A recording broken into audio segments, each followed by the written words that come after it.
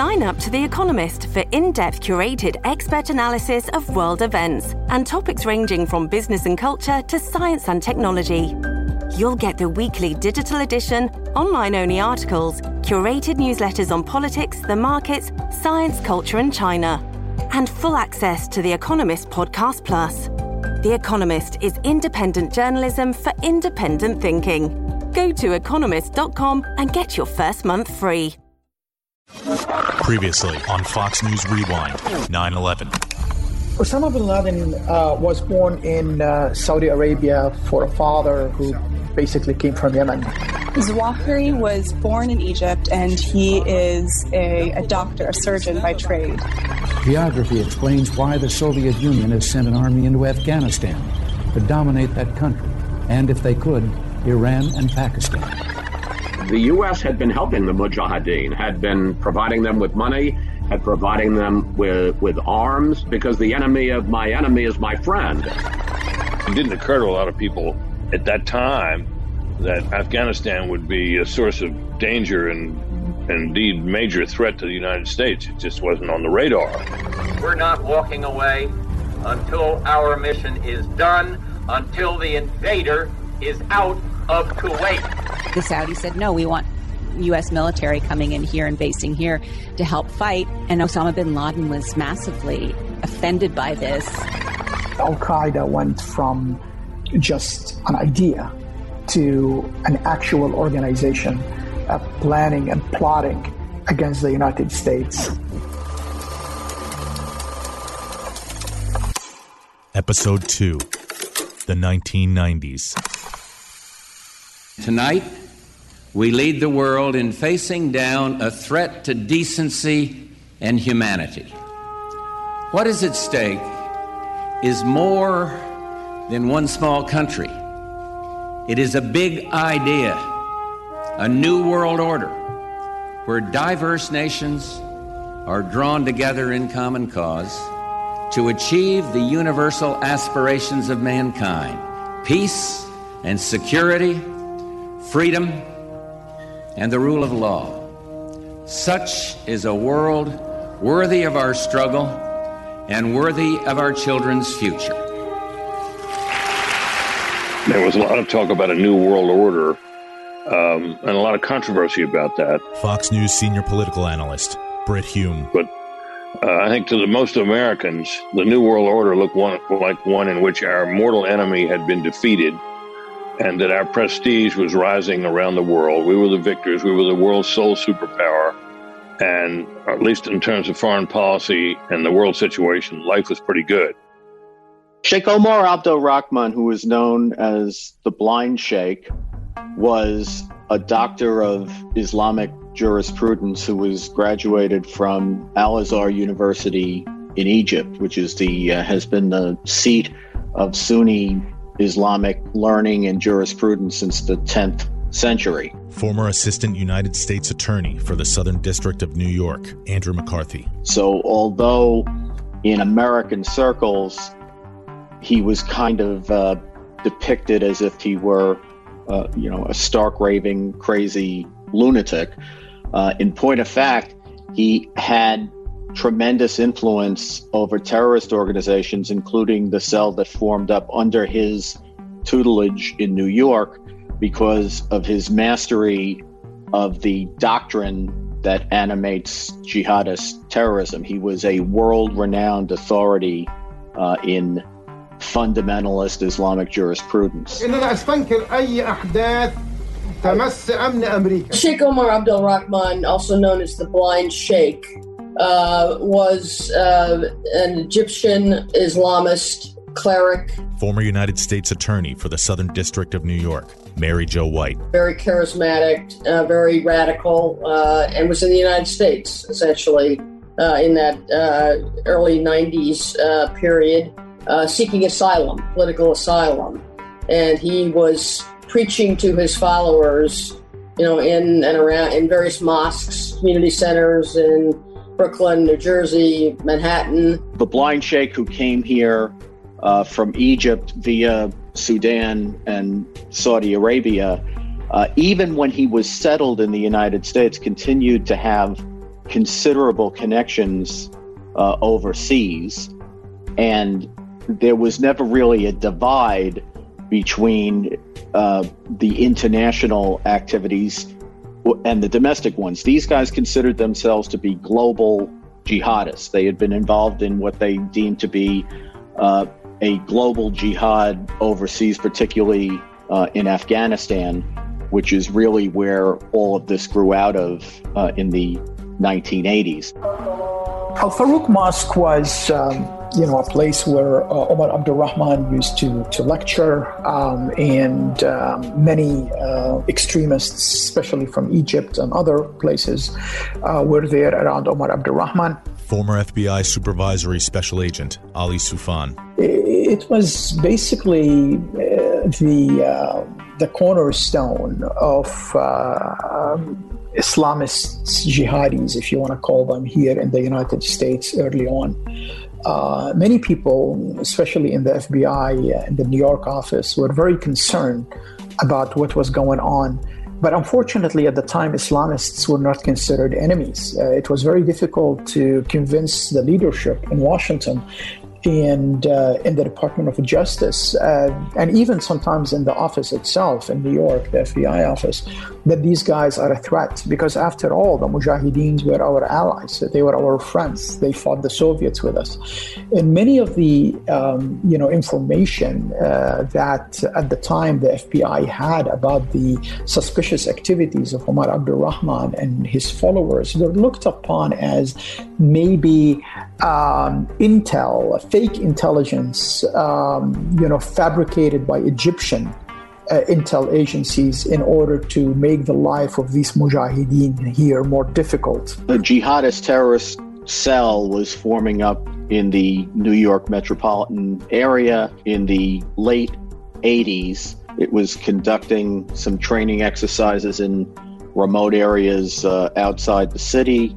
The FBI had some awareness of it, but it really didn't, I don't think it was on the map, so to speak, until the murder of Meir Kahane. The extremist rabbi lay mortally wounded on the carpet, allegedly shot by accused assassin El Sayed Nosair, an Egyptian-born Muslim who was found not guilty of murdering Kahane last Saturday night. The jurors pointed out that none of the witnesses in the crowded hotel room saw Nosair pull the trigger, even though he was convicted of shooting two other people, a member of the audience and a postal police officer who also wounded Nosair. In John Miller's book, he opens up saying guns that were bought that would kill Kahane in Manhattan were bought in Seaford, Long Island. Host of The Brian Kilmeade Show and co-host of Fox and Friends, Brian Kilmeade. I'm in Massapequa, Long Island. I know exactly the ammo store in which they were bought. That organization, that cell, got going in the late 1980s with a lot of training. Nosair's killing of Kahane was the first real operation that it carried out. So, unfortunately, law enforcement here in the United States and the FBI, they were very limited on what they can do until the very first World Trade Center bombing. 110-story tall twin towers of the World Trade Center were rattled by the force of the explosion, sending smoke billowing to the very top of the 1,710-foot tall buildings. About 130,000 people either work in or visit the complex each day. Thousands were trapped for hours, trying to make their way down crowded emergency stairwells, many of which were filled with acrid smoke and further darkened by the cutoff of electricity to the buildings. The planning of it, I think, began in the time after Meir Kahane was murdered by El Sayed Nosair, an Egyptian naturalized American who turns out to have been a key figure in the cell. And the likelihood is the planning of the attack began with his group, the group immediately around him, and a lot of it took place where he was in custody in New York prisons, urging his Confederates that he had done his part and it was time for them to do their part. And I think the plan started out as a potential of having a campaign of explosions throughout Manhattan at certain Jewish targets, American government targets, and other symbolic targets. And ultimately what they did was settle on the Trade Center because it was thought to be the heart of American finance, and American finance was deemed to be, as far as the terrorists were concerned, a big cause of America's influence in the world. A number of innocent people lost their lives, hundreds were injured, and thousands were struck with fear in their hearts when an explosion rocked the basement of the World Trade Center. To their families, you are in the thoughts and prayers of my family. And in the synagogues and churches last night, today, and tomorrow, you will be remembered and thought of again and again.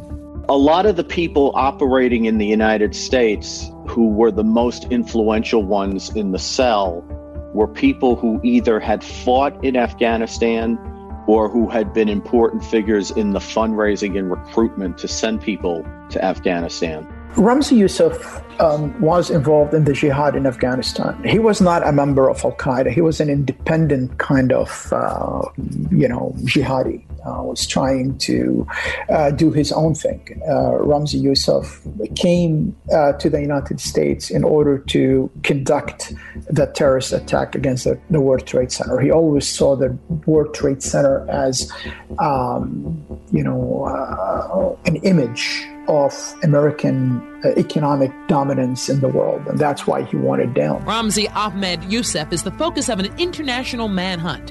Investigators describe the 25-year-old Iraqi-born taxi driver as a major player in the World Trade Center bombing, and they believe he's left the country.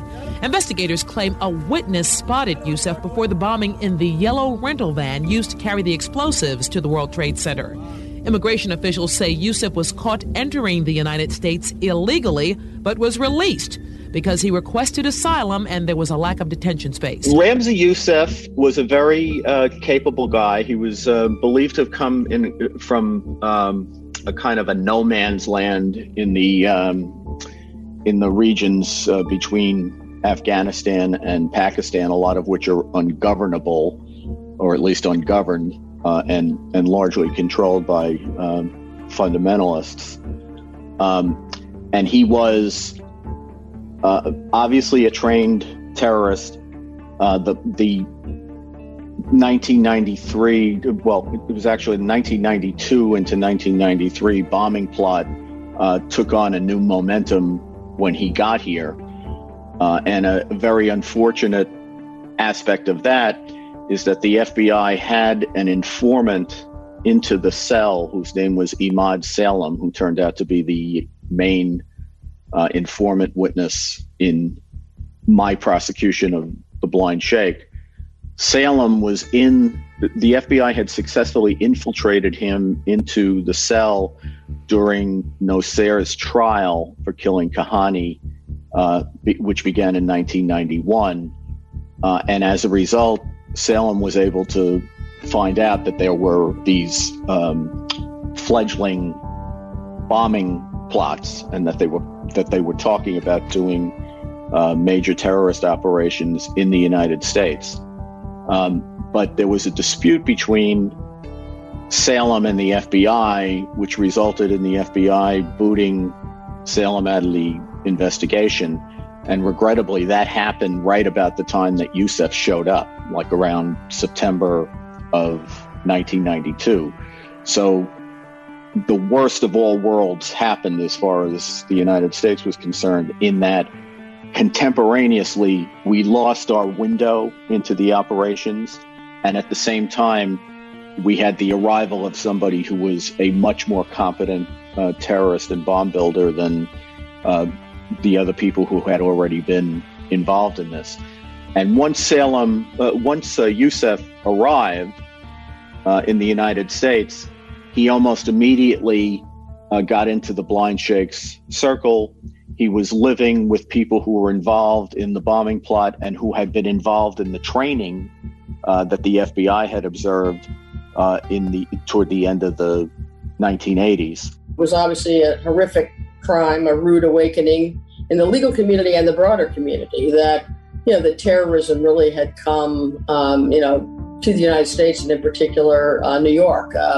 Not as much was known about it then as became known in terms of just, how it was part of a much broader plot, but it was obviously in and of itself, a hugely significant, disturbing, event in the New York community, really throughout the United States. I mean, it was a very dramatic, horrific act of terrorism. It was much, much less damage than the ambition of the terrorists had been. They had not only assembled this very sophisticated on the budget they were on, this sophisticated chemical explosive.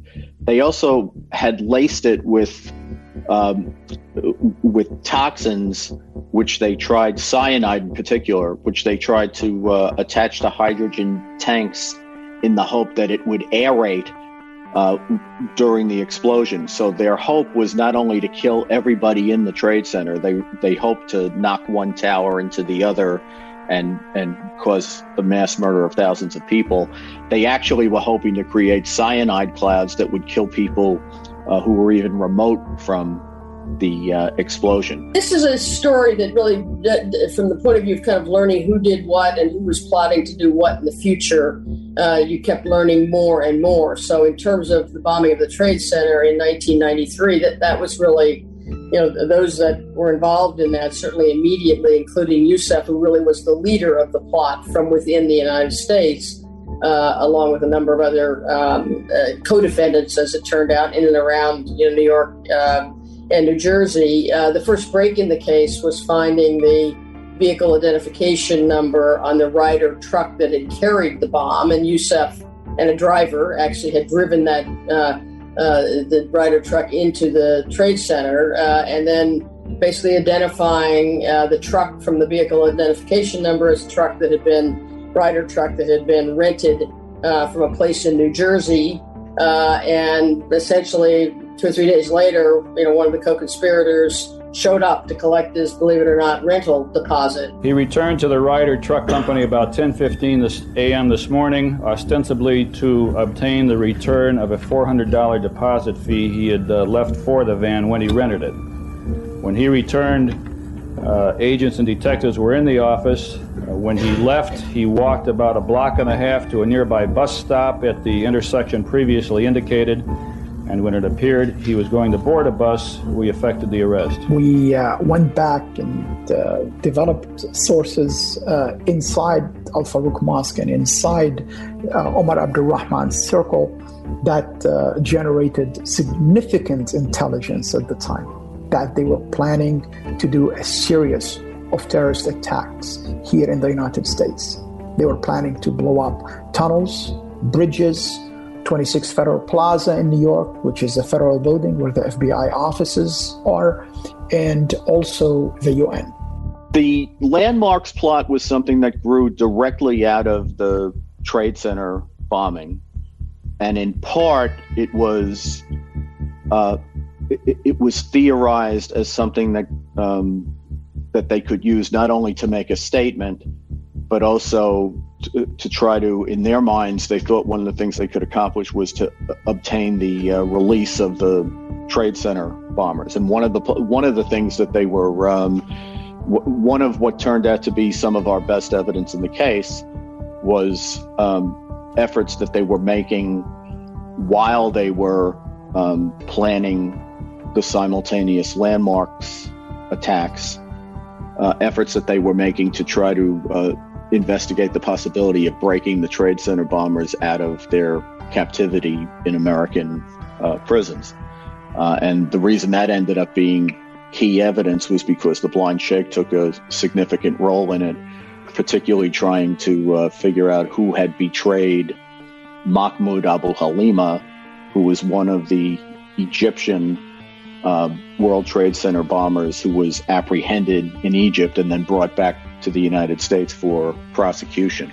So that thread, as far as the FBI was concerned, went on throughout the what became known as the landmarks plot. We had an informant, Ahmad Salem. He basically infiltrated a much bigger group, about a dozen terrorists who were plotting to blow up the bridges and the tunnels between New York and New Jersey, the FBI building, the UN building, the GW Bridge, all in a very short period of time, so that literally thousands of people in the tunnels would have been drowned from massive bombs going off in the tunnels. And so eventually, with cooperating with the FBI, a warehouse was set up in Queens where the bombs were actually being made, and there were cameras. So this was actually a rare one where you actually were watching this plot unfold. Obviously, the key to that was not to let it happen. And so the informant would be reporting to the FBI really on a pretty much a daily basis. And more of the conspirators sort of came into the net, as the plot got closer to what at least the conspirators thought was going to be its implementation. At that point, clearly we pulled the plug on that plot and arrested everybody so that it couldn't happen. Also in federal court Thursday, suspects Mahmoud Abu Halima, Nidal Ayad, and Mohammed Salameh. They were arraigned on new federal bombing charges that could get them life sentences if they're convicted.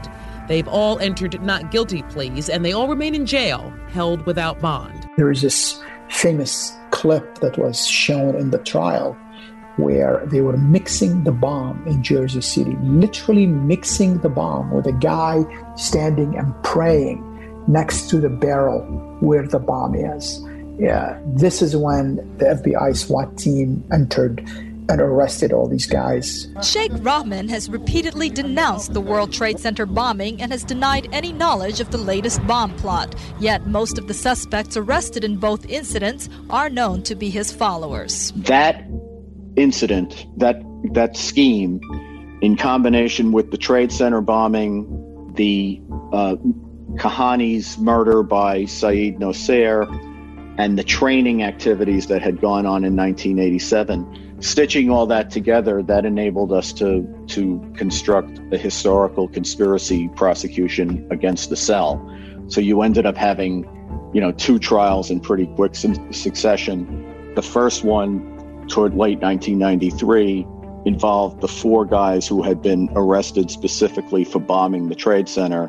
And then our trial, which went for most of 1995, was basically aimed at the blind sheikh and how the conspiracy formed historically, and then the different things, the plans and the attacks that it carried out from the late 1980s until the middle of 1993. 48 counts of guilty rang out in federal court. Sheikh Omar Abdel Rahman and 9 militant Muslims convicted of waging a war of terrorism against the U.S., a plot carried out in the bombing of the World Trade Center, with future plans to bomb the United Nations, George Washington Bridge, and other New York landmarks. Government officials seized the day. If terrorism is theater, then the acts of terrorism planned by these defendants was theater of the absurd.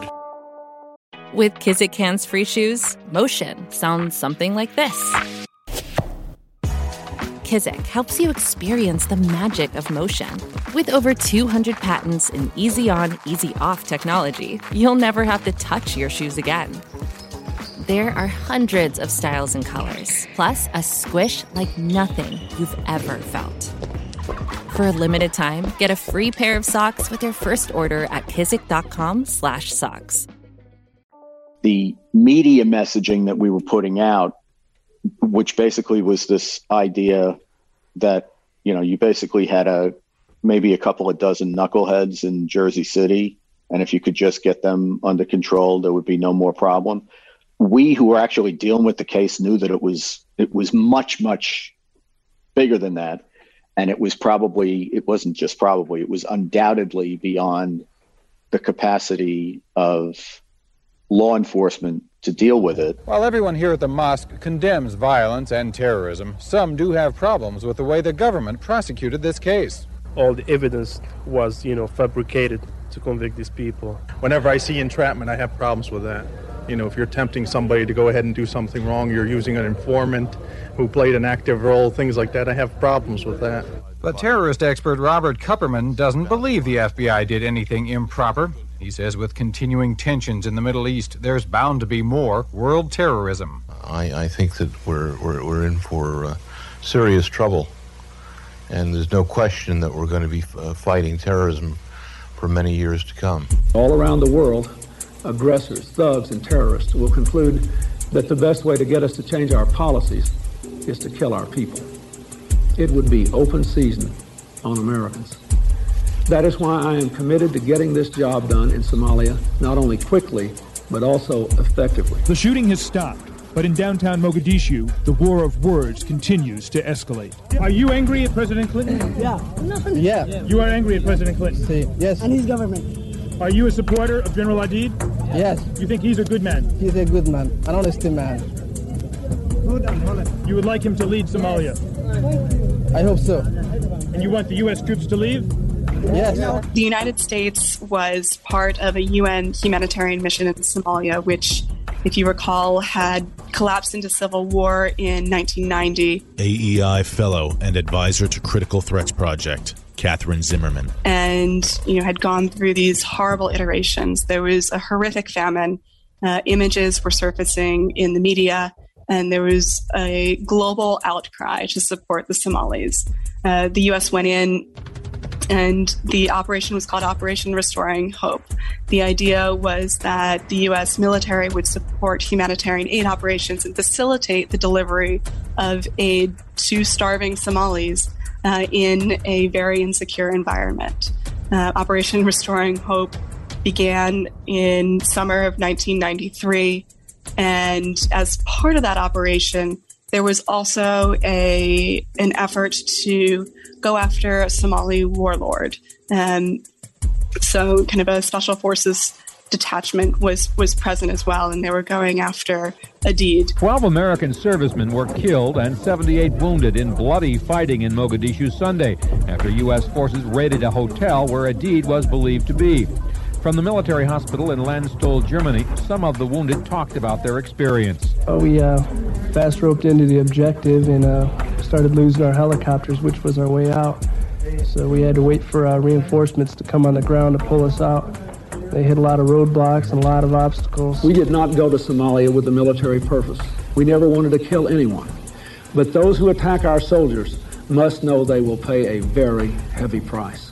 It's interesting to look back at how Osama bin Laden reacted to the Black Hawk Down incident, because he actually claimed al-Qaeda's credit and said that al-Qaeda played a key role in training the Somalis that attacked the U.S. forces, and that the Somalis were victorious, but also that al-Qaeda was behind some of this. And it's very difficult, even today, to say definitively that al-Qaeda's presence in Somalia, in Mogadishu, contributed to the Black Hawk Down incident or not. But what is clear is that we know that there were al-Qaeda operatives on the ground at the time. And there really was not a counter-narrative to bin Laden's claim because, the U.S. rapidly decided that the risk was not worth it, folded up the mission. When I was in the Clinton administration, there was a potential threat that they would take an airliner in the Philippines and hijack it. Former White House Chief of Staff, CIA Director, and Secretary of Defense, Leon Panetta. And we were very concerned about that approach. We did not know this, in 1993 or for quite some time thereafter, but Khalid Sheikh Mohammed, who was an uncle to Ramzi Youssef, he was someone involved in a plot that Youssef was involved in when he fled from the Trade Center bombing, and when he went to the Philippines and basically, was engaged in trying to blow up a dozen U.S. jumbo jets coming back from Southeast Asia, to the United States. Khalid Sheikh Mohammed was part of that plot. We didn't know much about it at the time, but we did know that he'd supplied some of the money to Youssef and his, again, on-the-ground cohorts in that Air Manila plot, as it was called, hatched in the Philippines. Fortunately, that was a foiled plot, but not before Youssef actually was involved in a test run of the bomb on a Philippines airliner, which went off after Youssef had departed the plane on its first stop. toward Japan, and a Japanese passenger was killed in that. But we didn't know much about Khalid Sheikh Mohammed at that time, other than we did eventually discover the familial relationship, uncle to nephew, and more importantly, that we had seen some funding that was coming in from Khalid Sheikh Mohammed to Ramzi Youssef in Manila. After Ramzi Youssef was arrested and brought back to the United States, he was in a helicopter being flown from Stewart Air Base to New York City. And they flew next to the World Trade Center. And one person in the helicopter, an FBI agent, told Ramzi, "See, it's still standing." And Ramzi said, "Well, if I had more money, it won't be standing. Next time it will go down." And I think that's something that Khalid Sheikh Mohammed really worked hard to accomplish. Khalid Sheikh Mohammed was a partner of his relative in many of the terrorist attacks and terrorist plots that he was trying to do. The World Trade Center is one of them, but also the Bujinka plots and many other plots in Southeast Asia and the Philippines, where Ramzi Youssef and Khalid Sheikh Mohammed were working very close together in creating this new wave of terror. Ramzi Youssef, the alleged mastermind of the World Trade Center bombing, and his accomplice, Ayad Ismail, who drove the vehicle carrying the bomb, face a maximum sentence of life imprisonment for conspiracy to kill up to 250,000 people who worked in the Trade Center's Twin Towers and nearby buildings. We're very, very pleased today with the verdict, and we look for the task force and the prosecutors to continue to do the type of work that keep all the citizens of this great city, free from this type of thing. The 1993 bombing killed 6 people and injured 1,000. Youssef and Ismail fled the country on commercial flights the night of the bombing. John O'Neill was the point person in the FBI that brought about, frankly, the capture and rendition back to the United States of Ramzi Youssef. Ramzi Youssef was the mastermind of, or one of the masterminds, at least, of the 1993 Trade Center bombing.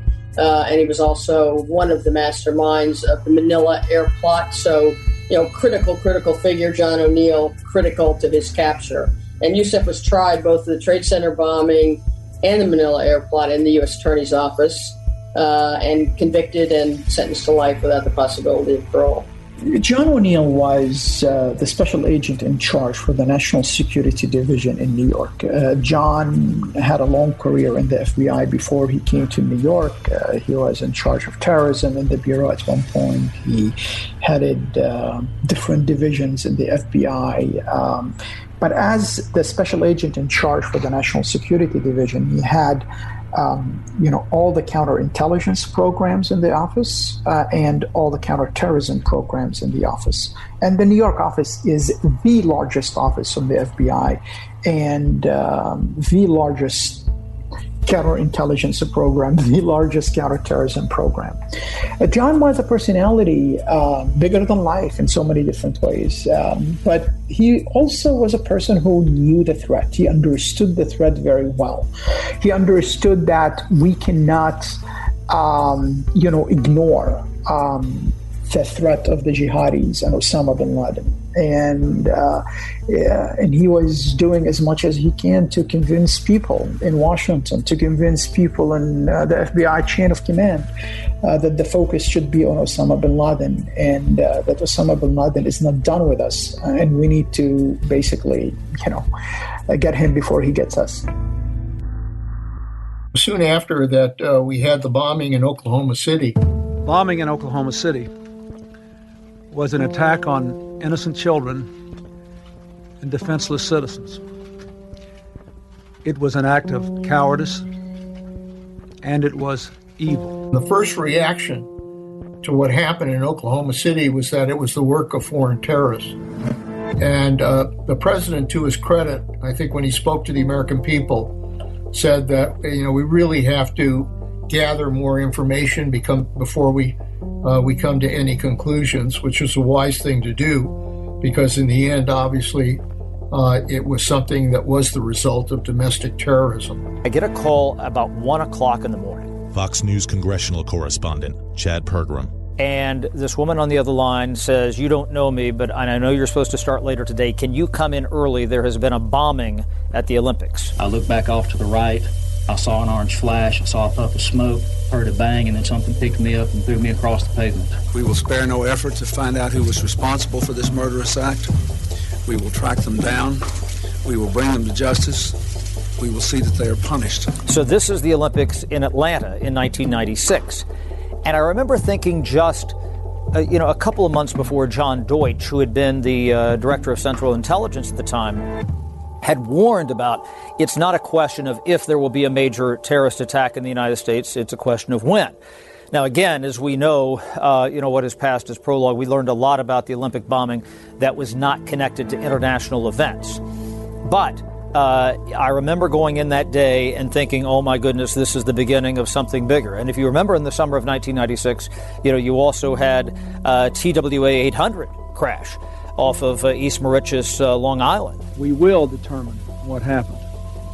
But for now, I want to caution again the American people against jumping to any conclusions and ask that today, overwhelmingly, our people remember the families of the people who were on that flight in their prayers. People, to this day, there are still some questions about that incident, and people thought, certainly at the time, that maybe that was connected to terrorism.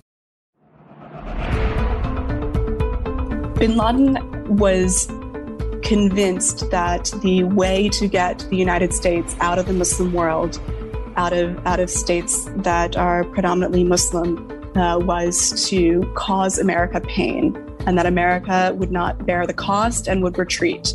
And he took this lesson from the bombing in Beirut by Hezbollah, where after the Marine Barracks bombing, the U.S. pulled out. So what we see in terms of al-Qaeda's development is an emphasis in the early 1990s of al-Qaeda assisting like-minded Islamist insurgent groups and militias, and their utter almost failure across the board to overthrow authoritarian regimes. Bin Laden then blames the United States and the West for backing those regimes and decides that it is the Western presence that needs to be expelled from Muslim lands. When Osama bin Laden was in Sudan after he left Saudi Arabia, he started focusing his fight against the United States. He was trying to find theological justification to attack the United States. In Afghanistan, it was easy. The Soviets, the communists invaded a Muslim country. You have to liberate Muslim lands. In the case of Saudi Arabia, it was a little bit more complicated. Why any mujahid has to go and fight the United States, especially after the United States supported the Mujahideen in Afghanistan, supporting the Muslims in Bosnia, supporting the Muslims in Chechnya. So it was very difficult for him to make that argument.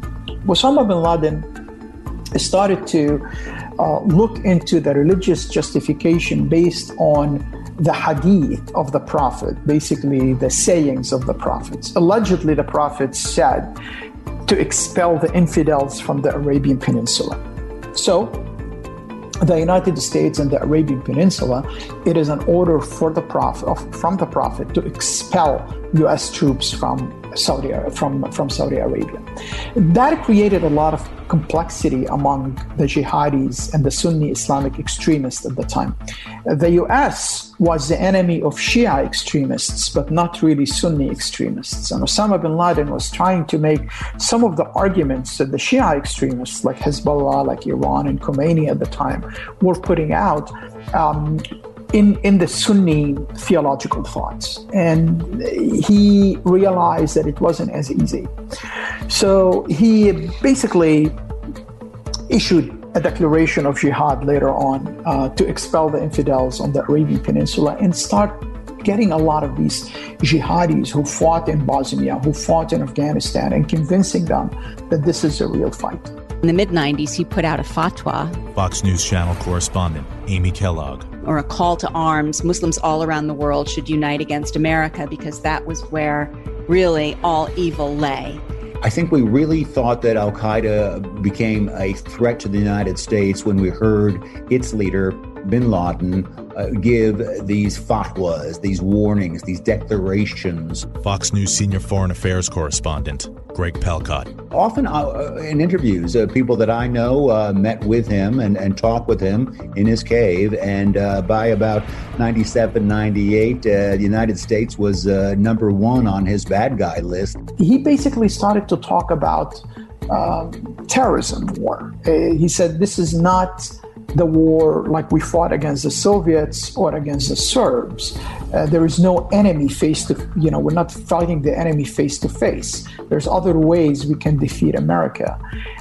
Many of these mujahideens never understood that kind of war, and they left. So Osama bin Laden was busy while he's in Sudan to find target lists against the U.S. And the two embassies in East Africa were declared as good targets. In August 1998, Osama bin Laden finally attacked. Simultaneous explosions at U.S. embassies in Kenya and Tanzania left more than 200 people dead and more than 5,000 injured. 12 Americans were killed in the attacks. You should all know that our teams are on the ground in Africa. They are tending to the wounded. They are providing security. They are searching and finding evidence. We will do whatever we can to bring the murderers to justice. It's certainly exploited a vulnerability in the embassy where the kind of entry perimeter was not as secure as it should have been to defend against such an attack. And it benefited from the fact that Al-Qaeda and Hezbollah and other groups shared the same objective of getting the United States out of the Middle East. The first wave of U.S. support personnel arrived Sunday at the bombed U.S. embassy in Nairobi. The Pentagon is sending a total of 14 aircraft to Kenya and Tanzania. On board are anti-terrorist experts, medical teams, and supplies. Meanwhile, a team of Israeli troops specializing in searching for victims in bombed buildings pulled another survivor, a Kenyan woman, from the rubble. Right now we're taking pieces of the building a bit by a bit because it's a very delicate job to rescuing people if there is anybody to rescue here. So it'll take a couple of days until we finish it. It is impossible to imagine what life might be like for someone trapped under tons of rubble now for more than 48 hours. But if there is a chance, no matter how remote, someone might still be alive, rescuers say they will not give up. As for the investigation, it is still not clear what group might be responsible for the attack. David Robertson, a political officer at the U.S. Embassy, tells Fox News there was a small explosion and gunfire before the devastating blast. There must have been two explosions. Other sources say the first explosion was a grenade used by the terrorists as they tried to force their way into the embassy. The same source says there was a brief shootout with embassy security before the car bomb was set off. An Israeli newspaper says an Arabic-speaking man is reportedly in custody for taking part in the bombing. I think it was clear when the embassy was attacked that Al-Qaeda and foreign terrorists were intent on doing as much damage as they could to the United States in whatever way they could, and that killing innocent people was an objective that they had. And I think the significance of the attacks on the embassies in 1998, Andrew McCarthy, was that they were able to pull this off under circumstances where internationally intelligence agencies, particularly in the West, but across the world, knew who these guys were and that they were training and that they were trying to carry out these operations. And yet they were able to carry out two major attacks on American embassies and kill combined, I think, over 230 people. Bin Laden, praised the suicide bombers and held up the attacks as evidence of the progress of the jihad against the United States. They were certainly symbolic attacks. Al-Qaeda carried out a synchronized bombing of two U.S. embassies in East Africa and, really ground operations to a halt for a time being in terms of the U.S. footprint in the continent. The FBI on the ground in Nairobi, working with the Kenyans, arrested Al-Wali. And Al-Wali was a Qaeda operative who was supposed to be one of the suicide bombers in Kenya, but he survived the attack because his job was to open the gate so the other driver will drive in. And he survived opening the gate, so he realized that if he stayed, that will be suicide. So he escaped, that's his analysis of the situation.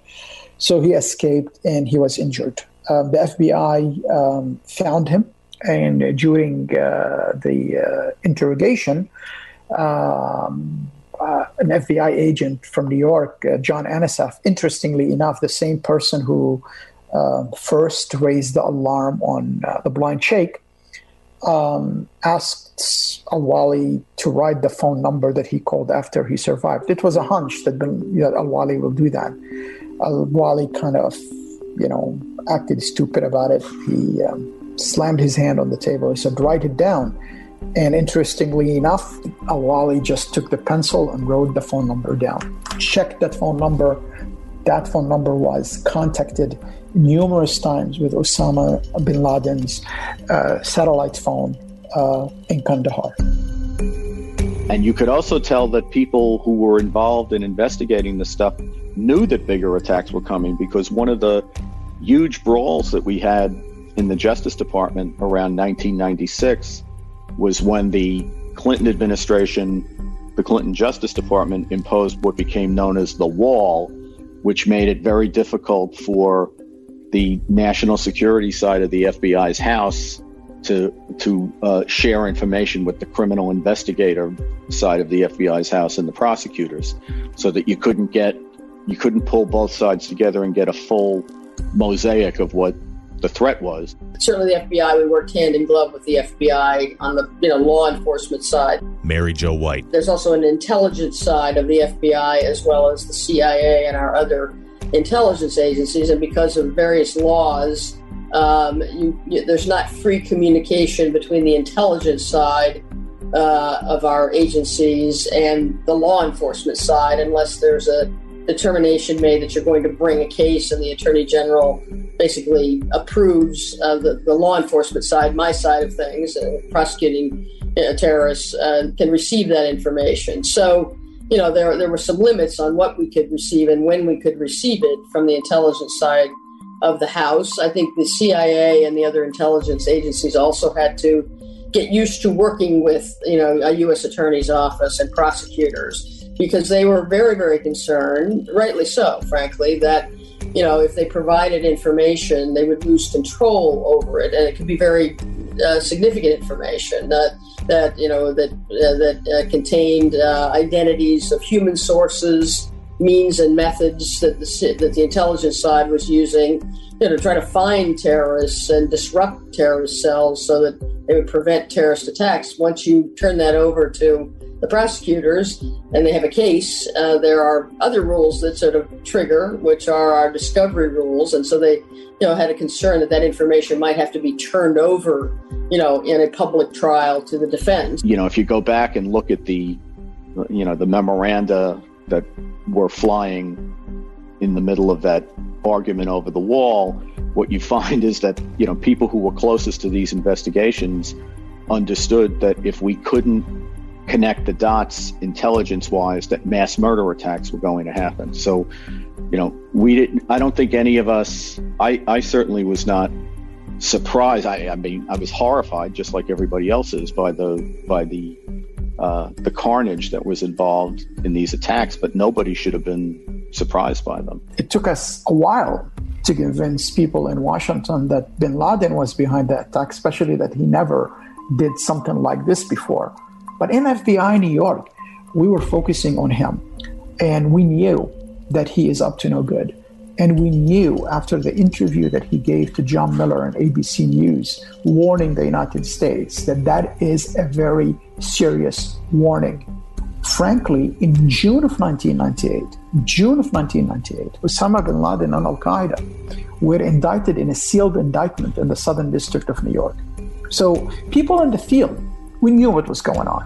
The problem was the leadership did not see the threat as imminent. We were being briefed, obviously, on what bin Laden and Al-Qaeda were up to. Leon Panetta. And very concerned about, particularly after the attacks on our embassies, that Al-Qaeda and bin Laden represented a real threat to the security of our forces. The United States launched an attack this morning on one of the most active terrorist bases in the world. It is located in Afghanistan and operated by groups affiliated with Osama bin Laden, a network not sponsored by any state, but as dangerous as any we face. We also struck a chemical weapons-related facility in Sudan. Our target was the terrorists' base of operation and infrastructure. Our objective was to damage their capacity to strike at Americans and other innocent people. Osama bin Laden was of the belief that because the attacks that we conducted as a result of the 1998 embassy bombings were such feeble attacks. Former Vice Chief of Staff of the United States Army, General Jack Keane. In his words, he described it as, we killed hundreds of these Americans in Africa, and they're not even willing to come here and shed their blood to fight us.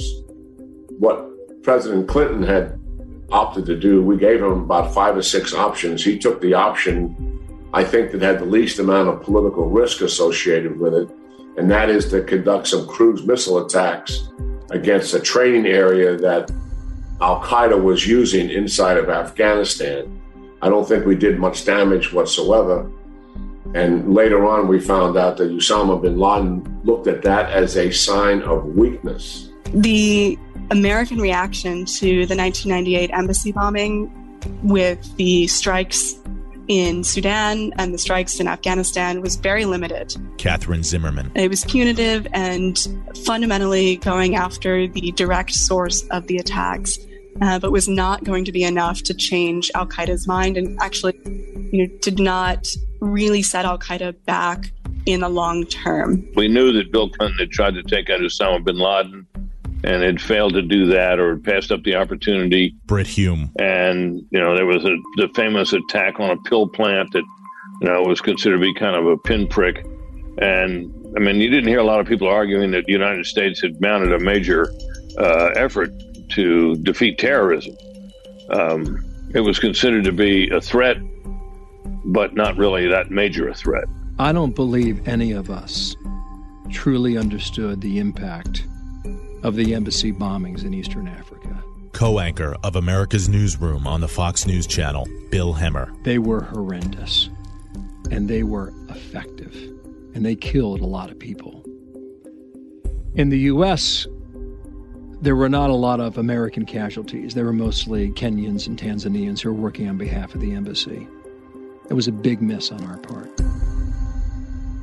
Early on, when I joined the FBI in 1997, I wrote a memo based on my own research in grad school that we need to pay attention to this guy, Osama bin Laden. I assumed nobody in the U.S. government knew of him at the time. Ali Soufan. And I explained why Osama bin Laden is a dangerous person, and he means us a lot of ill will.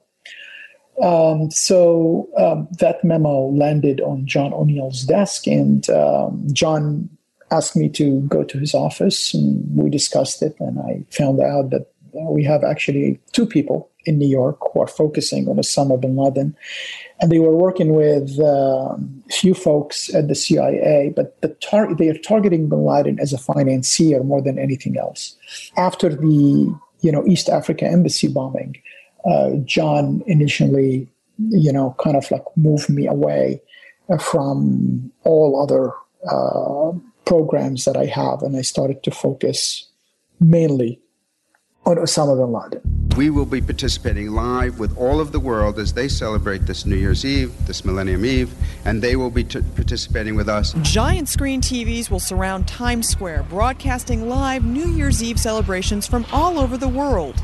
The event will start as the first New Year's is celebrated at 7 a.m. Eastern Time in Western Samoa and will end 24 hours later when it's finally January 1st, 2000 in every country on the earth. I can't say that there was much of a fear regarding terrorism at all. It was primarily Y2K and whether or not the Microsoft software was going to work. And we all found out how that worked because it did work and there was no problem. Jordan, that was the cornerstone of their Millennium Plot. They were planning to attack few hotels in Amman, targeting pilgrims who were going to the Holy Land because of the Millennium. And also, they discussed assassinating the Pope, John Paul II, when he was performing baptism in the Jordan River. That plot failed. We worked very closely with the Jordanian allies, and they did a fantastic job in putting the network together and arresting all these people who were involved in finding the explosives. That was my first major case, in a way, working with the Jordanians and our colleagues in the intelligence community. The person in charge of that plot from Al-Qaeda's side was Ra'id Hijazi, who is an American-born Jordanian Palestinian. He was born in California and he was living in Boston. And then he went to Jordan, went to Afghanistan, put the cell together to conduct these attacks in Jordan. Those terrorists have been linked to Osama bin Laden, the man believed to have masterminded the bombings of U.S. embassies in Africa. Security precautions at the nation's airports are more visible. And at the U.S. borders, backed-up traffic testifies to the increased scrutiny of vehicles and people coming into the country. And it's been getting tighter since last week's arrest in Washington state of Ahmad Rassam, the Algerian who has just been indicted on charges of trying to smuggle powerful explosives into the U.S. There were actually few Millennium Plots that were going on at the same time. The last Millennium Plot that was going on was Ahmed Rassam, an Algerian extremist from Montreal, Canada. He went to Vancouver, mixed a bomb, put it in a car, drove it to Seattle, and the plot was to attack LAX airport on the eve of the Millennium. That plot failed because a very alert and smart custom agent, she realized that Rassam is not answering, questions. He's taking time to find the cover story. They start looking into his car, and when they were doing that, he tried to escape and run away. They stopped him. They found the explosives, and we found out later that the target was LAX, and he was connected to a network in Afghanistan that's connected to Al-Qaeda, and the main goal was to basically do a terrorist attack in the United States. So those were the known plots that Al-Qaeda and their allies were planning to do on the eve of the Millennium. Imagine if they were successful. The Millennium will go down in history as a totally different event.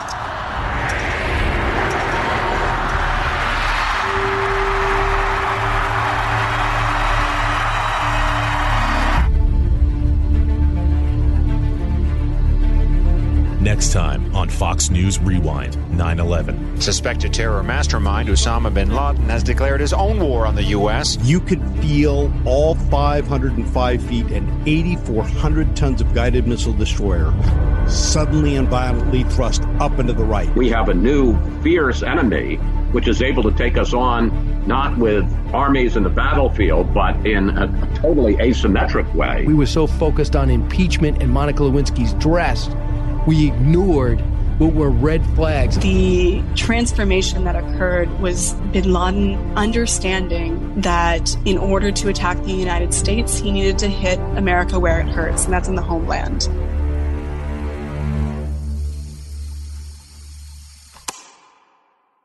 The Will Cain Show is now dropping 5 episodes a week. Join Fox & Friends weekend host Will Cain as he tackles the latest headlines from his unique perspective, along with thought-provoking interviews with leading figures and live calls from viewers and listeners. Listen wherever you download your favorite podcasts.